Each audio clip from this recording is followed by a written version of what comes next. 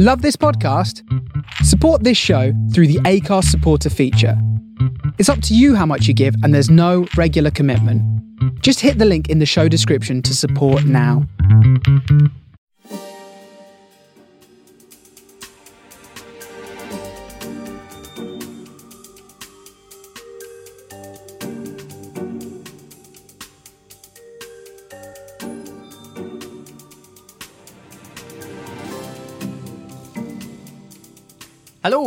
Hello.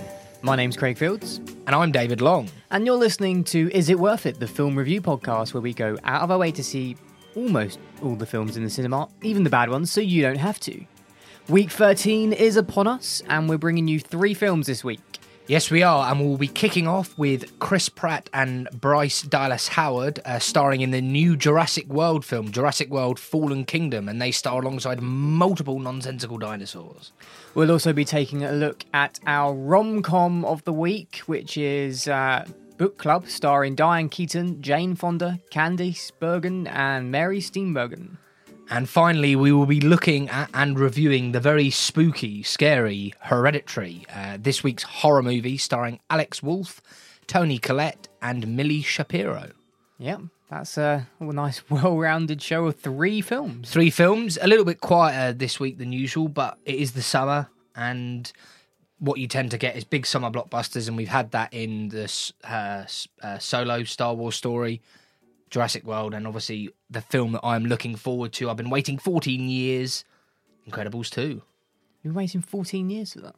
Well, the original came out 14 years ago, so yes. Can't believe it's been 14 years. It has been a very, very long time. And rightly so. The first one was so brilliant. I'm hoping for big things from the second one.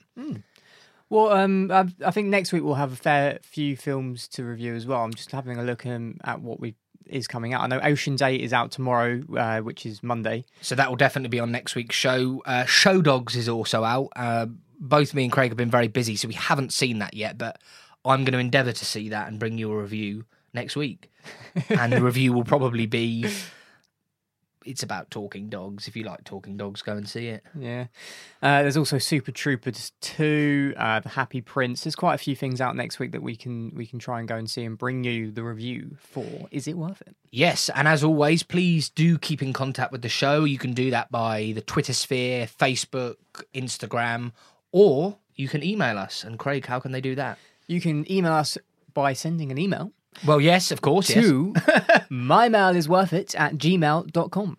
Fantastic. Yeah, so we've been getting more emails recently, some good film reviews, etc. But we also want your opinions on the show, good, bad, or indifferent. So let us know who your favourite presenter is, whether it's me or me, or me, or Craig, and let us know what you think of the show. You know, if you're not enjoying it, tell us. If you are enjoying it, tell us why. You know, we're here to let you know what's worth seeing in the cinema, but we also want to give you a good listening experience. So please do get in contact.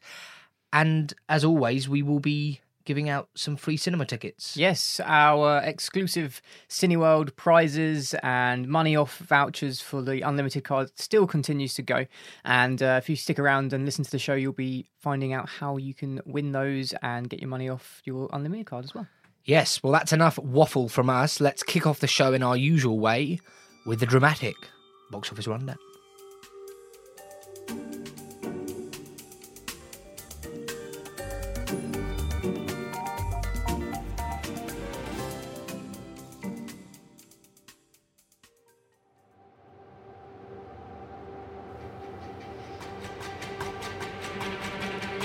This is the box office rundown.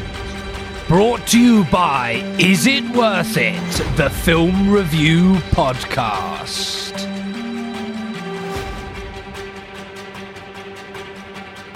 Yes, that's right. We're here for the box office rundown for something, because I haven't brought it up. Oh, no. Oh, dear.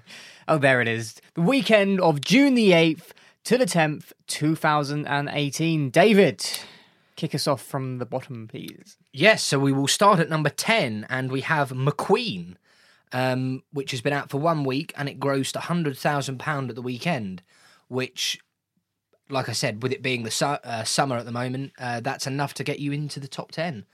Yeah, so this is a documentary about Alexander McQueen's rags to riches story. Sort of a modern day fairy tale, as they say. And we are going to try and see this film, but it's not out in many cinemas. So we'll see if we can get around to seeing it in one of the London Cineworlds this forthcoming week, if we have some time. It's going to be a very packed out week this week. Yes, we shall. And Craig, what do we have above that at number 9? At number 9, we have Carla. This is a Hindi film, I believe. It took £200,000 at the weekend, so just 100 grand more than McQueen. Not too sure what this is. Again, these kind of films, we would like to bring you reviews of them, but the problem is they come into cinemas and they go out so quickly, and they're normally shown only in the big cities. So they are very, very difficult to review. But if you have seen McQueen or Carla, please do email us and let us know what you thought, and we will most certainly read that out on next week's show. Above that, at number 8, we have Show Dogs. This is a film about show dogs, and I think that's probably all you need to know. Talking dogs. The trailer looked pretty unwatchable, really. But watch it I shall, and I will bring you a review of that next week. I think it is fair to say that this is a children's film. Yeah. Yeah, I think that's probably a fair thing to say. Yeah. You're not going to see too many adults going to see this. What do we have above that, Craig? At number 7, we still have the secret viewing of Blade Runner. Yeah, the not so secret viewing. It took another 200 grand at the weekend. It's been in the box office now for 12 weeks. So yeah, I mean, what can you say? Brilliant film. Yeah, well, great film, yeah. And above that, at number 6, we have the Oscar-nominated Sherlock Gnomes. You can't keep saying it's Oscar-nominated. It's not Oscar-nominated. No, it's not. It's doing very well, though. It is. I think a lot of children actually have enjoyed this film. And on the back of our review, I think lots and lots of children have seen it. I mean, it's clear to say, you know, they took another 300 grand on the back of our podcast, I'd say. Yeah. So if you are the executive producer of Sherlock Gnomes, we'll take 10%. That's 30 grand. Elton John, that. Is it? Well, Elton, if you're listening, I know you're a big listener. I'll give you my digits and you can transfer me the 30 large. No, that's been that's been in the box office for 5 weeks. I mean, what can you say about Sherlock Gnomes? It was interesting. The kids enjoy it. Zach and Harley certainly. You know, it's a kids' film, and in the summer, if you need a break, send them to the cinema, accompanied by a suitable ballot, of course. Craig, where are we? We're at number 5. Number 5 is Avengers Infinity War, taking £400,000 at the weekend to add to its already impressive £70.8 million in the box office for 7 weeks. What more can we say about this film? Great film, really enjoyed it. Not to be seen in IMAX 3D, my personal opinion, just because it's just too much going on the screen. Looking forward to Ant-Man and the Wasp that's coming out in the next month or so, which will be following on from this story. Indeed. And above that, we have a film that we will be reviewing on today's show, which is Book Club. It's been out for 2 weeks. It's taken £2 million, took 500 grand at the weekend. Both me and Craig have seen this, and we will be reviewing it very shortly. In at number 3, we have Solo, A Star Wars Story. There was a lot of criticism about the film's box office performance over the last couple of weeks. And looking at it, it's grossed £16.3 million after being in the box office for 3 weeks. It took £1.2 million. I think it's very steady, but still not taking an impressive amount. But I think this is going back to our... I think we spoke about this. It was the fatigue of having Star Wars films coming out so often that people are not flocking to go and see it. It could be one of the reasons. It could be timing as well. I mean, it is a summer blockbuster as well, which isn't ideal. In my review, I said, and I've received a bit of stick for it, that this is the first Star Wars film I've ever seen. And actually, for me, someone who's interested in getting into Star Wars but didn't really know where the hell to begin, this gave me a really nice little entry into the Star Wars universe. I thought it was a very good film, and I look forward to catching up on the other 28 or how many there are. Blimey, tongue twister. Number 2, Deadpool 2. taken nearly 30 million. Are you okay? Do you need another sip of your coffee? that you No, got? I don't, because I spilt it down myself and it was very hot. And it's very strong as well. It's some sort of Costa Rican blend. I don't know what the hell's in it. No, you but- weren't supposed to use that one. Was I not? No, it's gone off. Has it? Yeah. Oh. Didn't you see it was all clumped together and all? Well, it does taste a bit funky. Lovely. Where were we? Get back to the box office. Deadpool 2. It's taken 30 million in 4 weeks. 1.2 million at the weekend. Yeah, I'm just thinking, I still don't know whether I enjoyed this as much as the first. It had a much bigger budget. Bigger budget doesn't mean better comedy, almost never does. You don't need a big budget to make a film funny. It did mean more explosions. Look, it's a good film. I look forward to the third one, but again, how long will it go on for? I think 3 may be enough. Well, it depends really, because Oh. Disney and Fox were in a situation where they were going to be bought out by Disney, or Fox was going to be bought out by Disney, and that would therefore combine the Marvel Cinematic Universe with all the Fox stuff. So it's unlikely Deadpool would be joining the roster of the Avengers, but there could be something going on where one of the Ant-Man and Deadpool somehow team up or something like that. Well, I had a look on a fan forum, so for the sort of Avengers, the Marvel series, and people said they wouldn't object to him having a minor cameo in an Avengers film, Yeah, see, I wouldn't object to that either, to be honest. I think but that'd be very interesting. like a funny cameo. Do you know what I mean? So he just appears for 30 seconds, like in the background, fighting someone ridiculous in like a comedy way, but don't overdo it. Don't take the comedy and the seriousness, or the more serious nature of the Avengers and mix it, because the whole point of Deadpool is a bit of a PISS take. Yes, no, I agree. But there's no actual solid evidence that this deal was going to go through, because now Comcast have now put in a massive counter deal to get rid of the deal that Disney have offered. Oh, right. It's like $65 million or something ridiculous. 65 million. That's probably on the back of this podcast. So they 65 million or 65 billion. It was something ridiculous. So they can cut us 10% as well.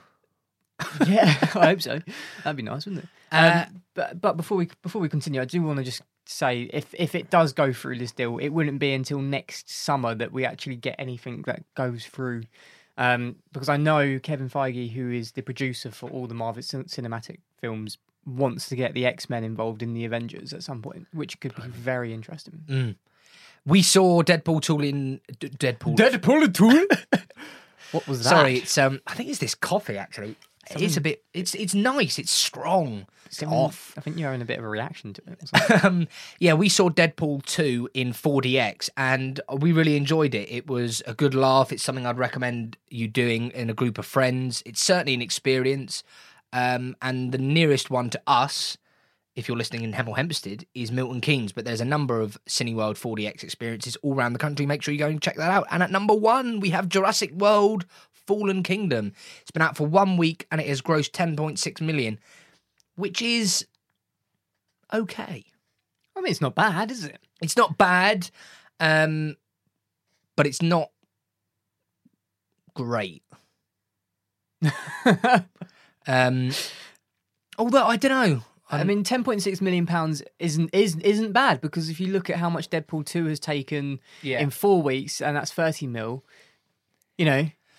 But the reason I say it's not great, I think the Jurassic World film is one that needs to smash its first week, because I think as reviews are coming out and people can make their own opinions when they see it, and they can also listen to our review later in the show, I don't think it's going to get the sustained viewing figures that Deadpool 2 will get, or Solo, a Star Wars or even story, Avengers, or even Avengers. No, I think 10.6 million. I don't know if it will really build on that. If it had more like sort of 14, 15 million in its opening weekend. But we have seen that, and we will be reviewing that next. Yeah. So, David, that's the box office rundown for this week. Would you like to do the final rundown as you usually do? Yes. So at number 10, we have McQueen. Number 9 is Carla. Number 8, Show Dogs. Number 7, the not-so-secret viewing of Blade Runner. Number 6, the Oscar-nominated Sherlock Gnomes. Number 5, we have Avengers Infinity War. Number 4, Book Club. Number 3, Solo, A Star Wars Story. Number 2 is Deadpool 2. And at the top of the pile, The Dinosaurs Rule. Jurassic World, Fallen Kingdom.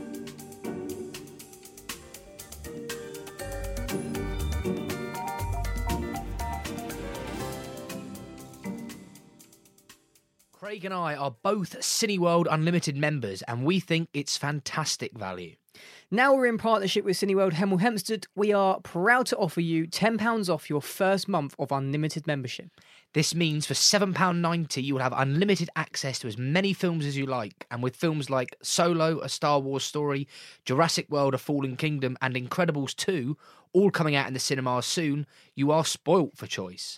As well as unlimited films, you'll also receive 10% off food and drink in the cinema, exclusive preview screenings of upcoming films, and 25% off in selected restaurants.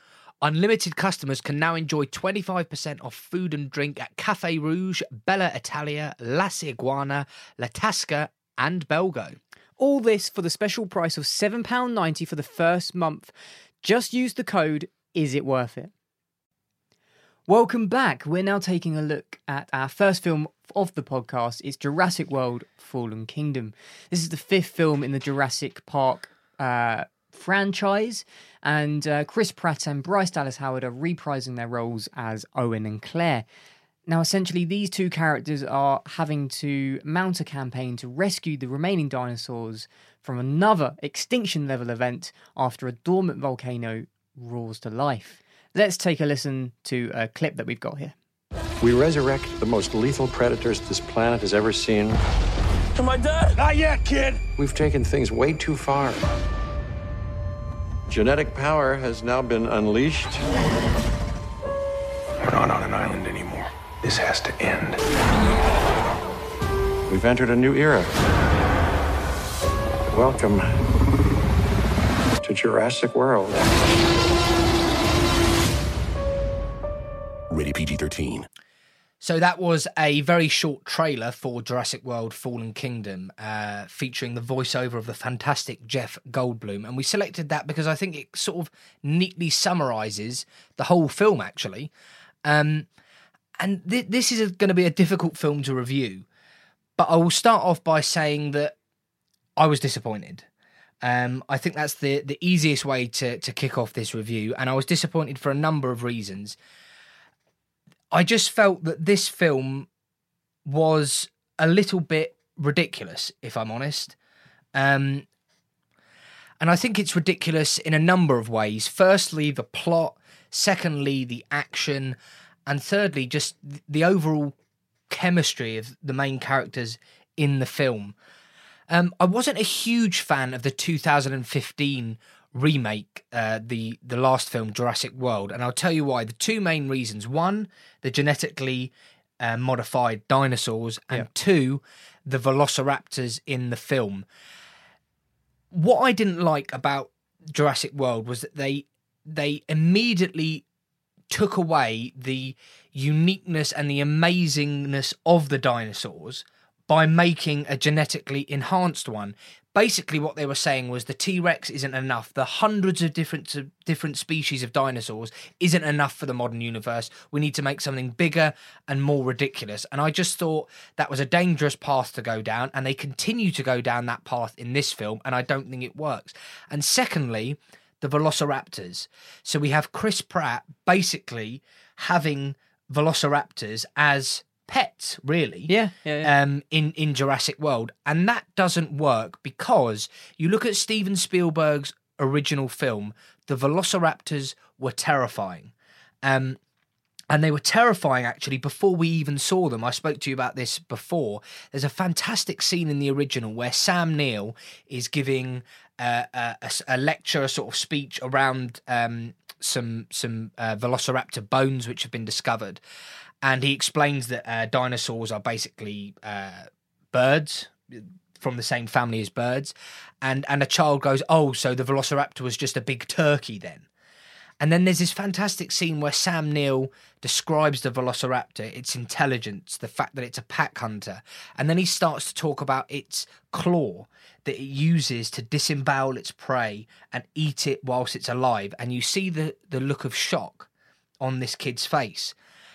And as an audience, we're already scared of the Velociraptors before we've even seen them. And then there's that fantastic scene in Spielberg's original where the Velociraptors are hunting the two children in that kitchen. And in the Jurassic World film, by making them pets, basically, and there's the main Velociraptor, which is blue, I think you take away the fear of the dinosaurs. And they continue with that theme by having this volcano that's exploding. And I said to you, there's no mention of the volcano in any of the original films, any of the original literature. But they go back to rescue the dinosaurs, and they obviously pull on the heartstrings by Blue being the only Velociraptor left. And if I'm honest, I've thought about this review so much because I was such a big fan of Spielberg's original that I've got my head in a bit of a mess, really, because there's so much I want to say. But it doesn't work. The original, the best bits of the original were when they hark back to Jurassic Park and some of the shots that they had in there of the original park. But I thought it went too far. It was too futuristic. I didn't like the genetically enhanced dinosaurs. I didn't like what they did with the Velociraptors, like I've said. And I feel like this whole franchise is now starting to get itself in a bit of a mess. Yeah. And before I go on to give my 9-point breakdown, what did you want to say about it, Craig?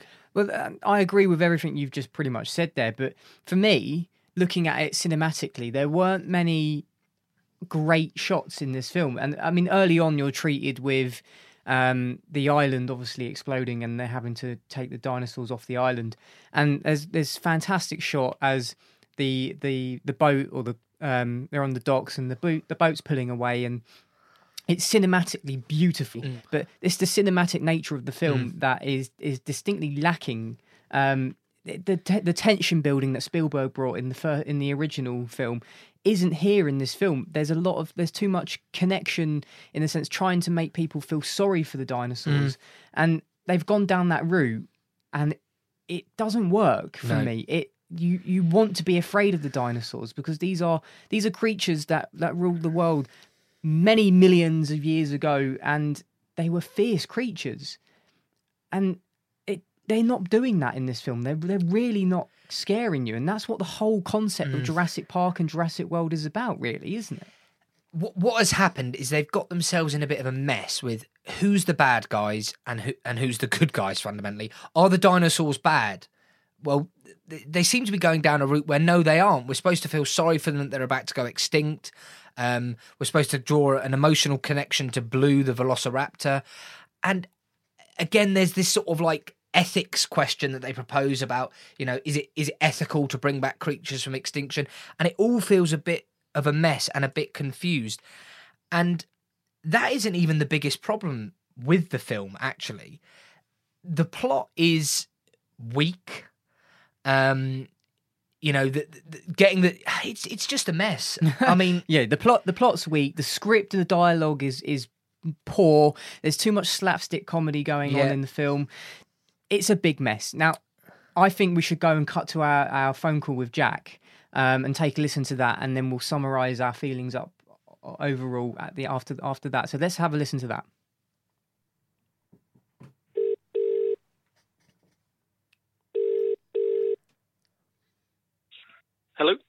Hello, Jack. It's David from Is It Worth It, the film review podcast.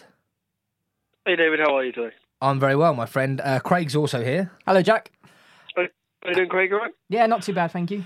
The reason we are calling you is I know you listen to the show, so thank you very much for that. But also, I know you're a big fan of the Jurassic World or Jurassic Park universe, and you have seen the original new film and also the new film, Jurassic World: A Fallen Kingdom. So we'll kick off by just asking you, what did you think of the film? So, I liked it, I wouldn't give it any more than that, though. I liked it. It's a solid film. And had a lot to live up to, you see. So What from the? it was okay. Do you mean a lot to live up to from the original Steven Spielberg or from the original? Yeah.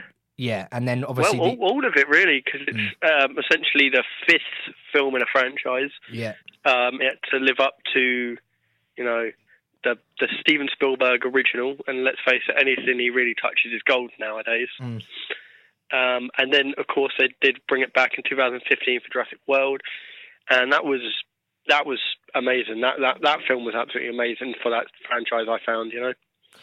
Yeah, I wasn't such a huge fan of Jurassic World for a number of reasons, but it did bring the franchise back to life. In terms of this film, what was your sort of favourite parts? You know, why do you think this is worth people going to see? There's some really great imagery, and I think you could agree that. David, I know you've seen it. I wasn't sure, Craig. Have you seen it yet? Yeah. I've seen it as well, and I have to agree with the imagery. As we've mentioned in our review, we go into a lot of detail about the cinematic nature of the film, and it is visually very iconic. Some of the scenes, however, that is contrasted with a few nonsensical things as well. Yeah, I mean the dock scene I was going to mention as. Like, not trying to give any spoilers away, there's just a scene at the docks with a boat pulling away. I think you guys would agree that scene for just cinematic is just beautiful and really great reference to the older films as well. So 100%. That was one of the scenes that I actually mentioned to David during the week before recording this podcast, and I said that was one of my favourite visually stunning scenes that I thought was good. In terms of CGI, what did you think of that in comparison to the original? Well, obviously it's a lot better. You know, the times have gone on, and we got better CGI now. I feel like still a few moments that you were like, you had to kind of take a little double look at it yourself. You were like, really? Did that? Was that it?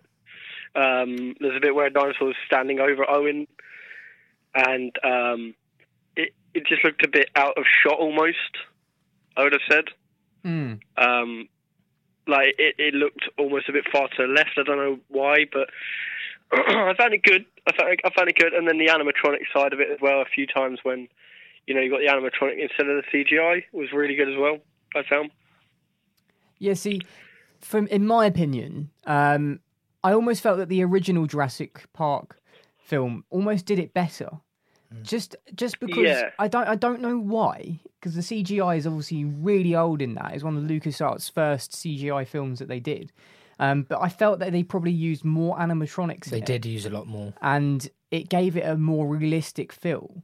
In the latest one, I feel like they used a lot more CGI generated graphics, and it just took away the personal feeling of them actually interacting with something that's actually there instead of the little tennis ball on the end of a stick, which is what they mainly use to interact with these things. So no, I agree definitely. There was a scene like I was saying, actually, that scene where that dinosaur's standing over Owen and I think it licks his face, doesn't it?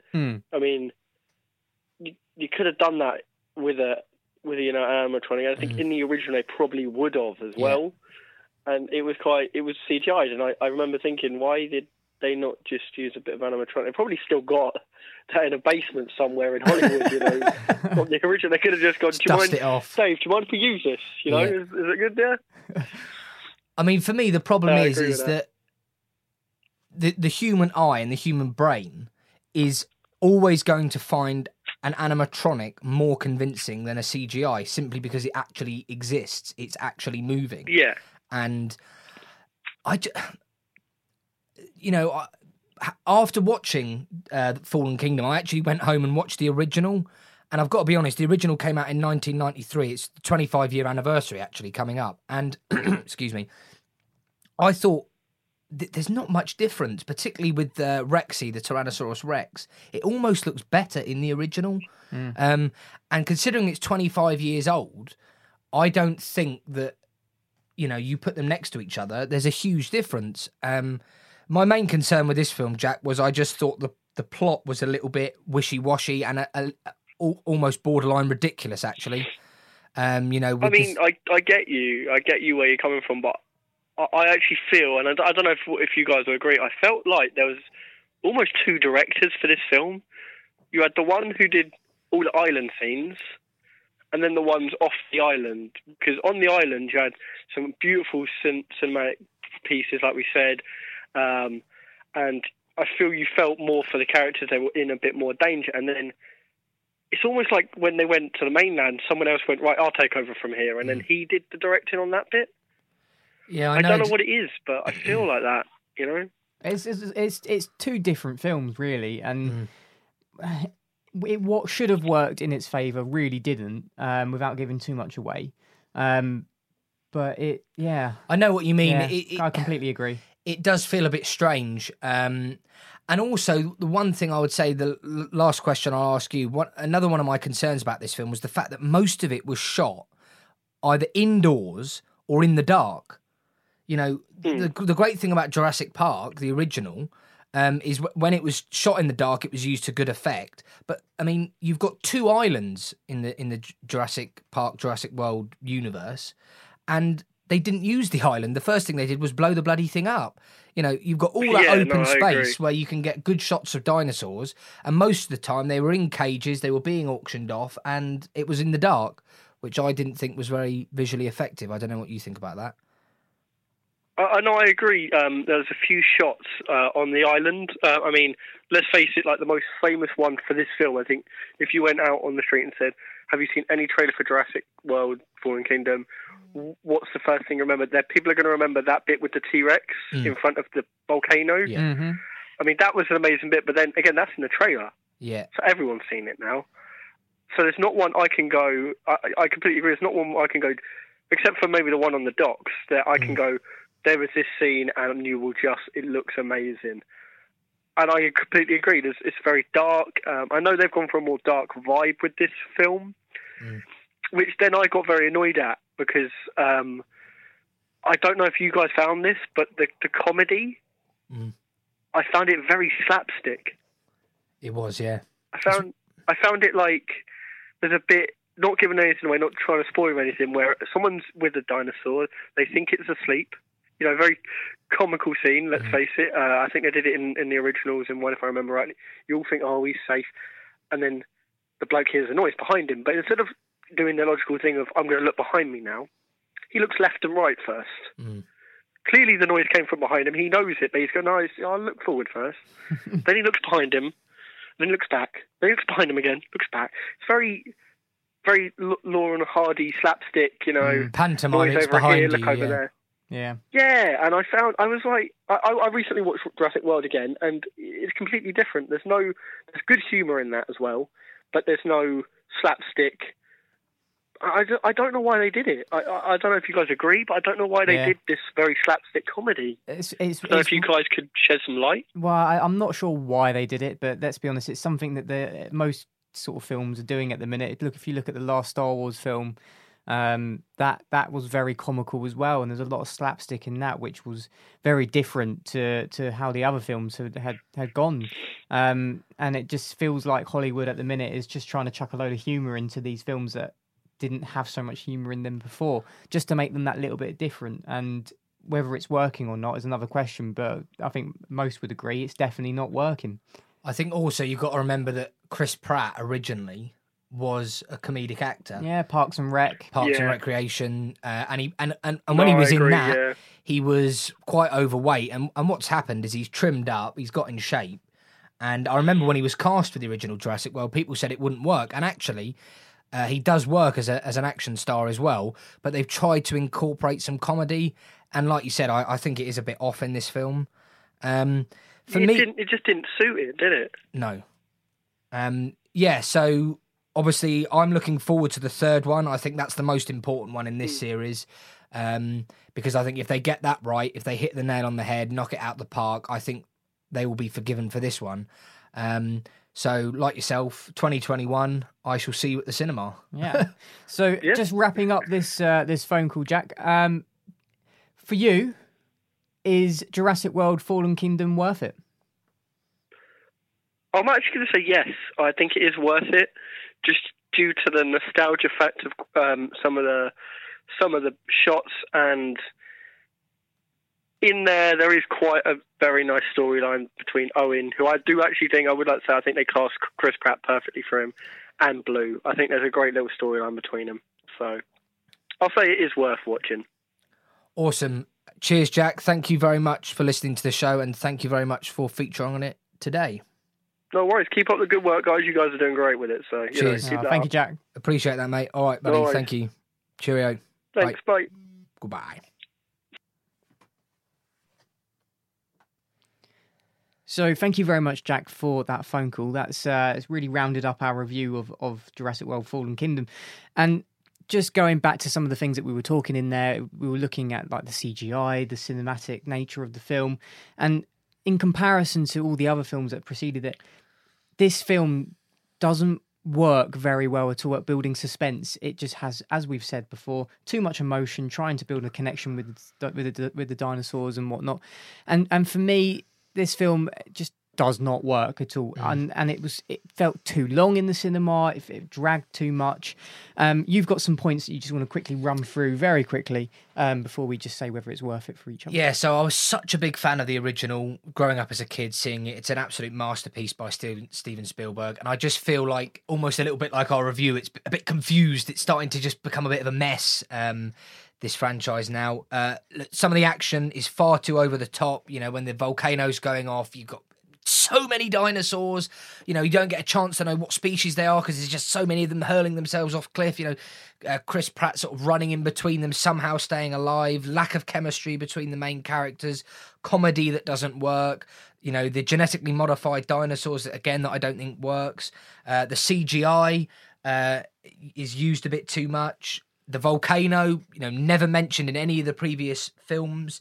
Blue the raptor, people seem to like this. I don't. I want velociraptors to be dangerous and scary, not pets. And also the absurd plot. You know, if I'm honest, the film is a bit of a mess. Jeff Goldblum comes back and basically speaks at the start and at the end of the film, like in the clip. And most of what you need to see in this film is in the trailers. Yeah. And actually, I gave you a little bit of a breakdown. I think 5% of this film is visually iconic. I think there's some very iconic shots. 5%. 45% of it is very average, and 50% of it is pretty dreadful. And that 5%, that 5% of iconic imagery is actually in the trailers. So overall, I'm a big Jurassic Park fan. I was disappointed with this. Yeah. So David, Jurassic World Fallen Kingdom, is it worth it? Yes. For you, it's worth it. Yeah, and I'll explain why. It is worth seeing in the cinema, because just because I didn't like it doesn't mean that you won't like it. There are films that are not worth seeing in the cinema. For example, Winchester, Insidious: The Last Key, Wonder Wheel. They are a waste of money. Do not see them in the cinema. This, if you're going to see it in the cinema. See it in IMAX. It's, you know, there are some visually impressive parts. I just think it's a disappointing film, but better to be disappointed in the cinema than be disappointed at home. Yeah, I agree. I would agree with that. Then. Yeah, it's worth it. Yeah. Great. So we're going to move on now and head over to our next film review.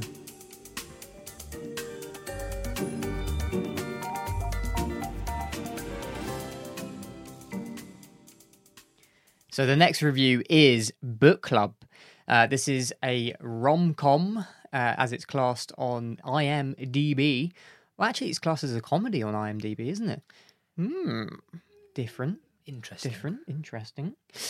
So what this film is about is 4 lifelong friends have their lives forever changed after reading 50 Shades of Grey in their monthly book club.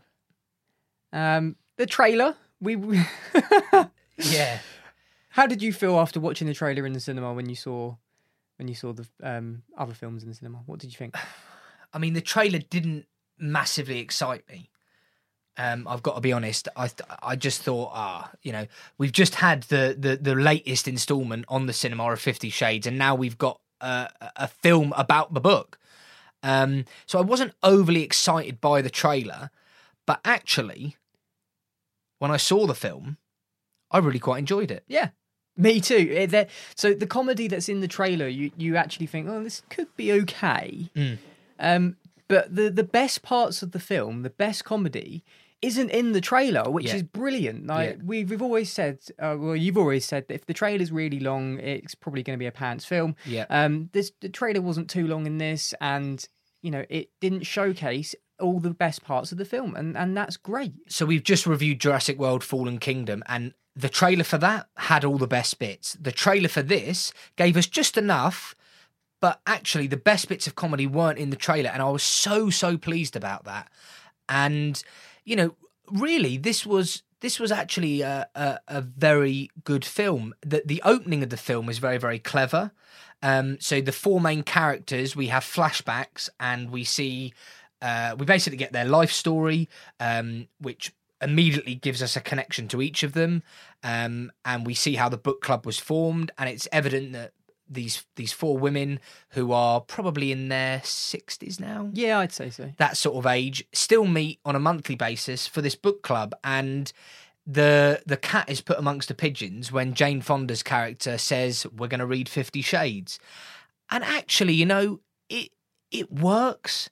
It really does work, because we see their responses to reading this book. One of the main characters is a sort of a very high judge in the American judicial system, and seeing her read this book, and then there's sort of online dating, and another one of the characters tries to spice up the sex life with her husband, and I really enjoyed this film. Yeah, I mean, you've got a great cast: Diane Keaton, Jane Fonda, Candice Bergen, Mary Steenburgen, really great actresses. They've been in some really iconic films themselves, and then they've all come together to make this film. And I think actually some of them have actually crossed over and worked together before, and you've got already a really great connection with themselves in real life and then in the film as well, and it worked really well. I mean, I'm just looking at the screen here. There's an advert for I Feel Pretty, and that's a similar film in the sense that it's sort of pitched at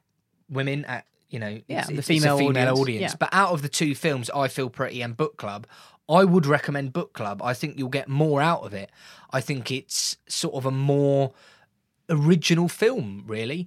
And also, I'd like to say it's nice to see a film about people who are, I don't want to say elderly, but of age. Is that a fair way of putting it?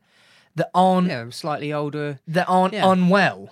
That aren't because a lot of films that depict people of an older generation. Think of Edie, for example. They're old. Oh, look, she's going to climb a mountain. This is inspiring. Whereas actually, this is saying, just because you're old doesn't mean that you, I don't want to say old, because they're not that old. They're not really that old. I mean, they're between the ages of 50 and 60, really. And that's 50 and 65. That's not that old, but but it's refreshing to see them in a rom-com, basically, with older characters. And like I said, normally people of this sort of age group are in these sort of inspiring, life-changing films, or they're unwell. So I thought this was surprisingly good. Yeah, me too. We've actually got an email here from Kaylee, who's written in about the film, and she says, "Hey Craig, please see below my review opinion on Book Club. I hope it's okay."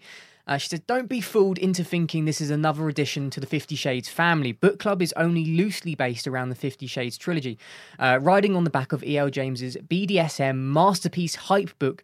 Hype. Book Club is basically a comical, romantic chick flick about four friends looking to revive their dwindling, non-existent sex lives.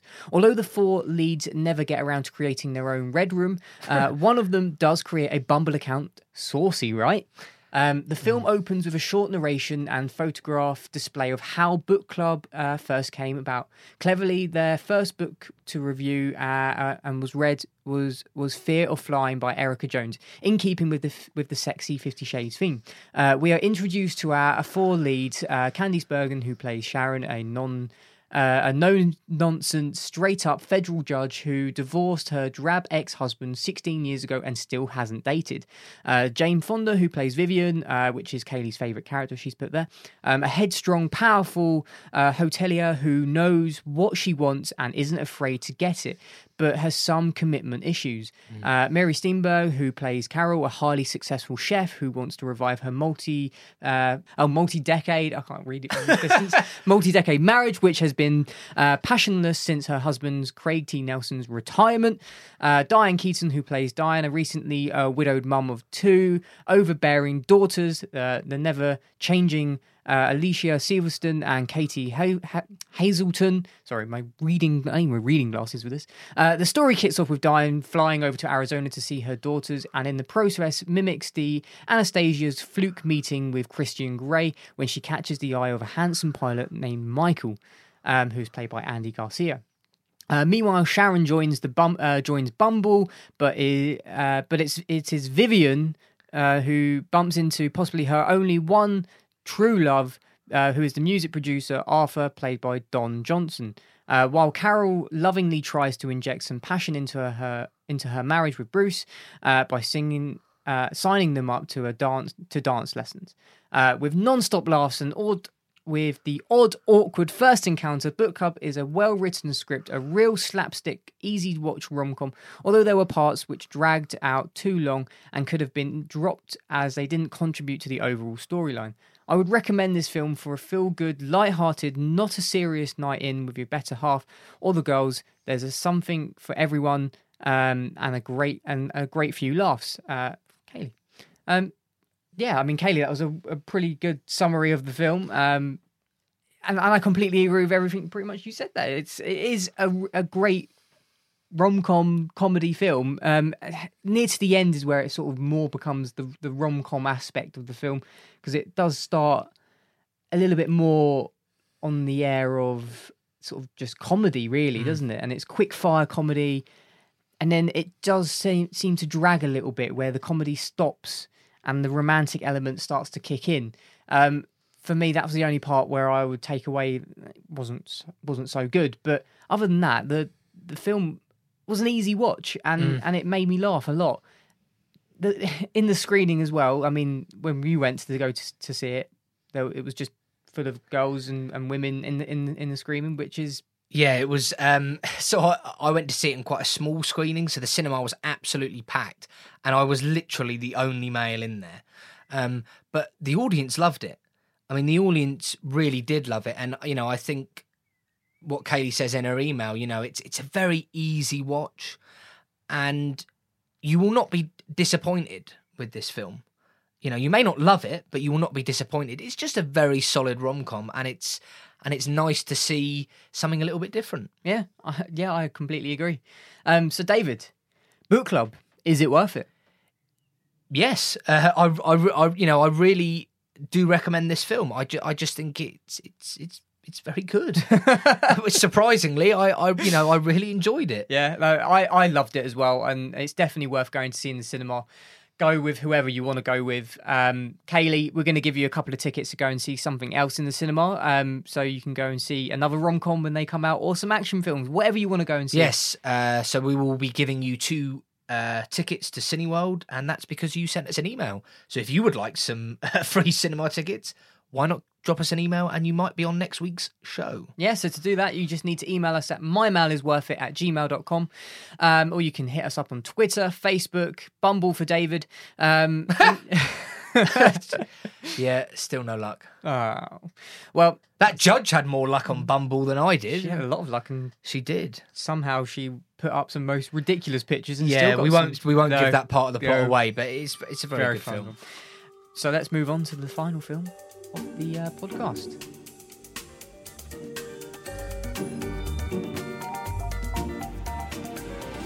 So it's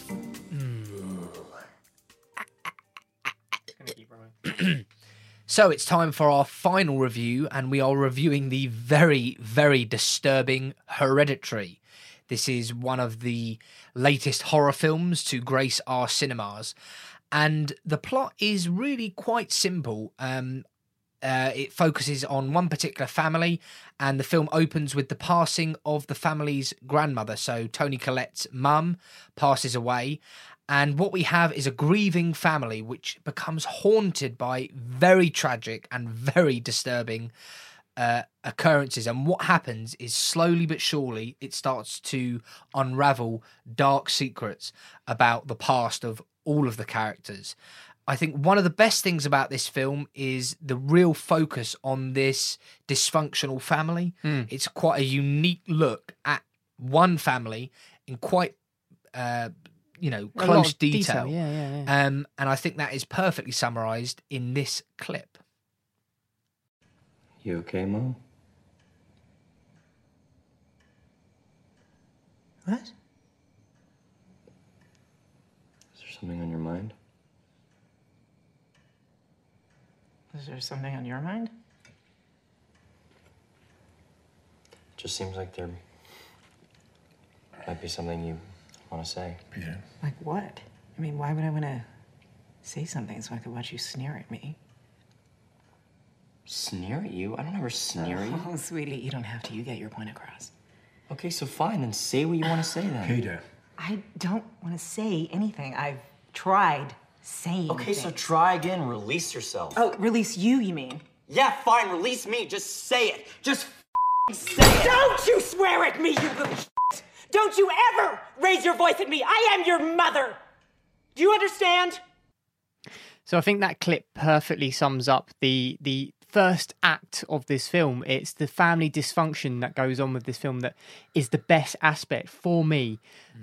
You've got Peter, who is played by Alex Wolff, who really is a really great actor in this film. Yes, he is, yeah. And Toni Collette as well, who plays Peter's mum, Annie. Together, their relationship is very, very dysfunctional. And, the whole film is building up to this, I don't know, something is going to happen. Yeah. But you don't really find out until the end what it really is. And we don't want to give away any spoilers as to what actually happens, because it would definitely ruin the film for you. But it works incredibly well in the first act, the family dysfunction. It's what happens after that where the film starts to unravel and doesn't really work for me. And it's hard for us to explain what goes on without giving away too much, but it's really hard. This is a very tough one to review, because if you watch the trailer, it doesn't actually give you anything about the plot, which in many ways is good. What I will say about this film is this is, in my opinion, one of the most psychologically disturbing films that I've seen in a very, very long time. So it's not a horror in the sense of boo, but it's a psychological horror. The things that happen in this film, the themes that it touches upon, and the performances that are given, it is really, really disturbing. It's not a film that you're going to jump at, although there are a few jumpy moments, but it is a film that will psychologically damage you. When you leave the cinema, you will take this film with you. And I'm going to be honest, I watched this on my own. I was due to watch it with Craig, but unfortunately I was doing a bit of gardening and ended up setting fire to myself. So I had to watch it on my own after a quick trip to the urgent care centre. And my word, it really affected me, this film, Craig. No, I know it did. And it was for me as well, watching it on my own. It was difficult to watch because there is some real horrific things that happen within the film, and it is very graphic as well. So if you're going into the film thinking that this is going to be something that's just going to, scare you in the sense that there's going to be lots of things jumping out, it's not one of those films at all. It's a psychological thriller, as you've said, and that's just harking back to, as you've said to me earlier, this is the sort of an original horror in the sense of that it's not a typical Hollywood film where it's just out to scare you with loud music and lots of booze like Winchester and Insidious. And in that sense, the film works very well. It just becomes absurd in the storyline and the plot. The true horror film fans are probably not going to like this film, I think. Depends what you define as true horror, though. I think the true horror fan films are people that really like real gory stuff that is real scary. It's gory, but it's not that gory in the sense that there's more that could have happened that was even worse, I'd say. Yeah. There's been a lot of comparisons with The Omen. Yeah, well, I was about The Exorcist as well. They say about the modern day Exorcist. I would say that this film is Omen-esque in the sense that you can't compare it to The Omen because The Omen is an absolute classic. It's a phenomenal film. But it's Omen-esque in the sense that when you're watching, there's something not right with it. There's something disturbing. The people who created this film, you worry about them in a sense because this is why I like it, Craig, because it's a psychological mind. Beep. Yeah. And that's what I like about it. You know, I've got a friend who's a Cineworld Unlimited card holder, and they basically said, "Oh well, nothing really happened, and the ending was ridiculous." And in many senses, that's fair enough. Not a lot happens in the film, but that's the point. It builds suspense. So when something does happen, and there are some moments here that are shocking, and I mean shocking. I really, really enjoyed this film. I mean, there are parts of it that are complete tosh. I mean, the ending is somewhat ridiculous, and that's a shame. But for a horror film, I haven't seen anything for a long while that psychologically is as scary as this. And Millie Shapiro, who plays Charlie, Tony Colletti's daughter, she's fantastic in this. She's really quite scary, you know, almost like in The Omen, you know, the child in that. Very scary. And, you know, I really think this film's worth seeing. So do I. And I'm still slightly disturbed by it. Yeah. You know, it's definitely worth going to see. We don't even need to ask the question, really, do we? Because it is worth going to see in the cinema. It has to be seen in the cinema, I think. Yeah. However, there is obviously bad aspects of the film that doesn't work, and it's mainly plot. Yeah. But cinematically, it was really well shot. There's some really great cinematic techniques used in this film. And she's obviously a model maker, so she makes very minute models. I mean, that opening scene. Yeah, it's scary. It's very effective. The opening scene where it's the camera is outside of a model, and it zooms in to the model, and it's in real life. Yeah, the model becomes the house. And it really does open up the film to be something very special. And that is the whole first act is pretty much following those cinematic techniques and building this suspense up for then going into something that's the final act that's just ridiculous and unfortunate. Really. Yeah, and the final point, what separates this film, I think, from other horror films is the real focus, almost like a drama, on the dysfunctional family. But the acting performances that are given, the two child actors are fantastic. Both the parents are brilliant. And there's some really good scenes in this. And I said to you, I mean, I might be talking nonsense, but I wouldn't be surprised to see this film in and around award season. I'm not saying big awards like Oscars or Golden Globes or BAFTAs, but I think this is a film that is going to be given the respect that it deserves, because I think it's a very unique and interesting film. So in my opinion, Hereditary, 100% worth it. I think you will come away having had a unique cinema experience. Yeah, for sure. We would love to hear your views on this film as well. So please get in touch with us. You can do so, as we've already mentioned many times.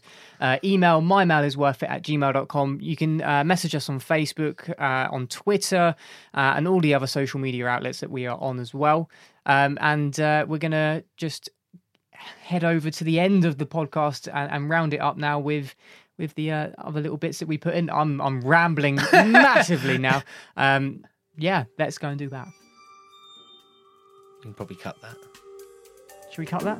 We'll go back to where we were. We could have probably just gone.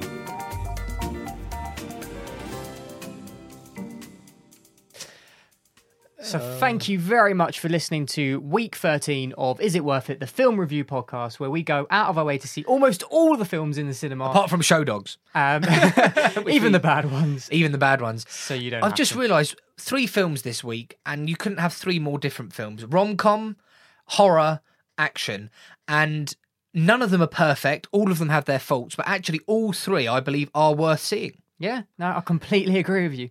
It's been an odd week, really, hasn't it? Really? Yeah, and I'm still haunted by Hereditary. Oh, what a film. Thank you very much to Kaylee for her email. You have 2 Cineworld tickets coming your way. And also thank you very much to Jack for the phone call. If you're still listening, which I'm pretty sure you are, you also, my friend, will be receiving 2 free cinema tickets to any Cineworld in the UK, including IMAX. That brings us to an end of a fairly short, but also fairly long, week 13 of Is It Worth It? Yeah. We'd like to thank our friends over at Cineworld Hemel Hempstead for all the support that they give us. And if you'd like to get £10 off your first month's unlimited card, just use the code Is It Worth It, and that will get you that £10 off, which makes it very good value for money for that first month and going forward as well. For each subsequent month, it is very good value for money. We love using our unlimited card and the facilities at Hemel Hempstead. We do indeed. We do indeed. Enjoy the cinema. Enjoy the World Cup. Come on, England. Probably by the time we put another podcast out, we'll be out. That's how it's...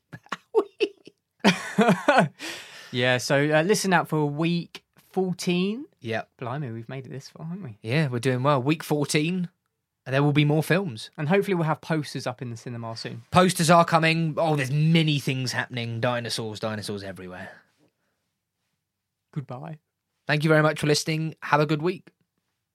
Goodbye. No, don't. Oh no. No one's going to get that. If you watch Hereditary, you will get that.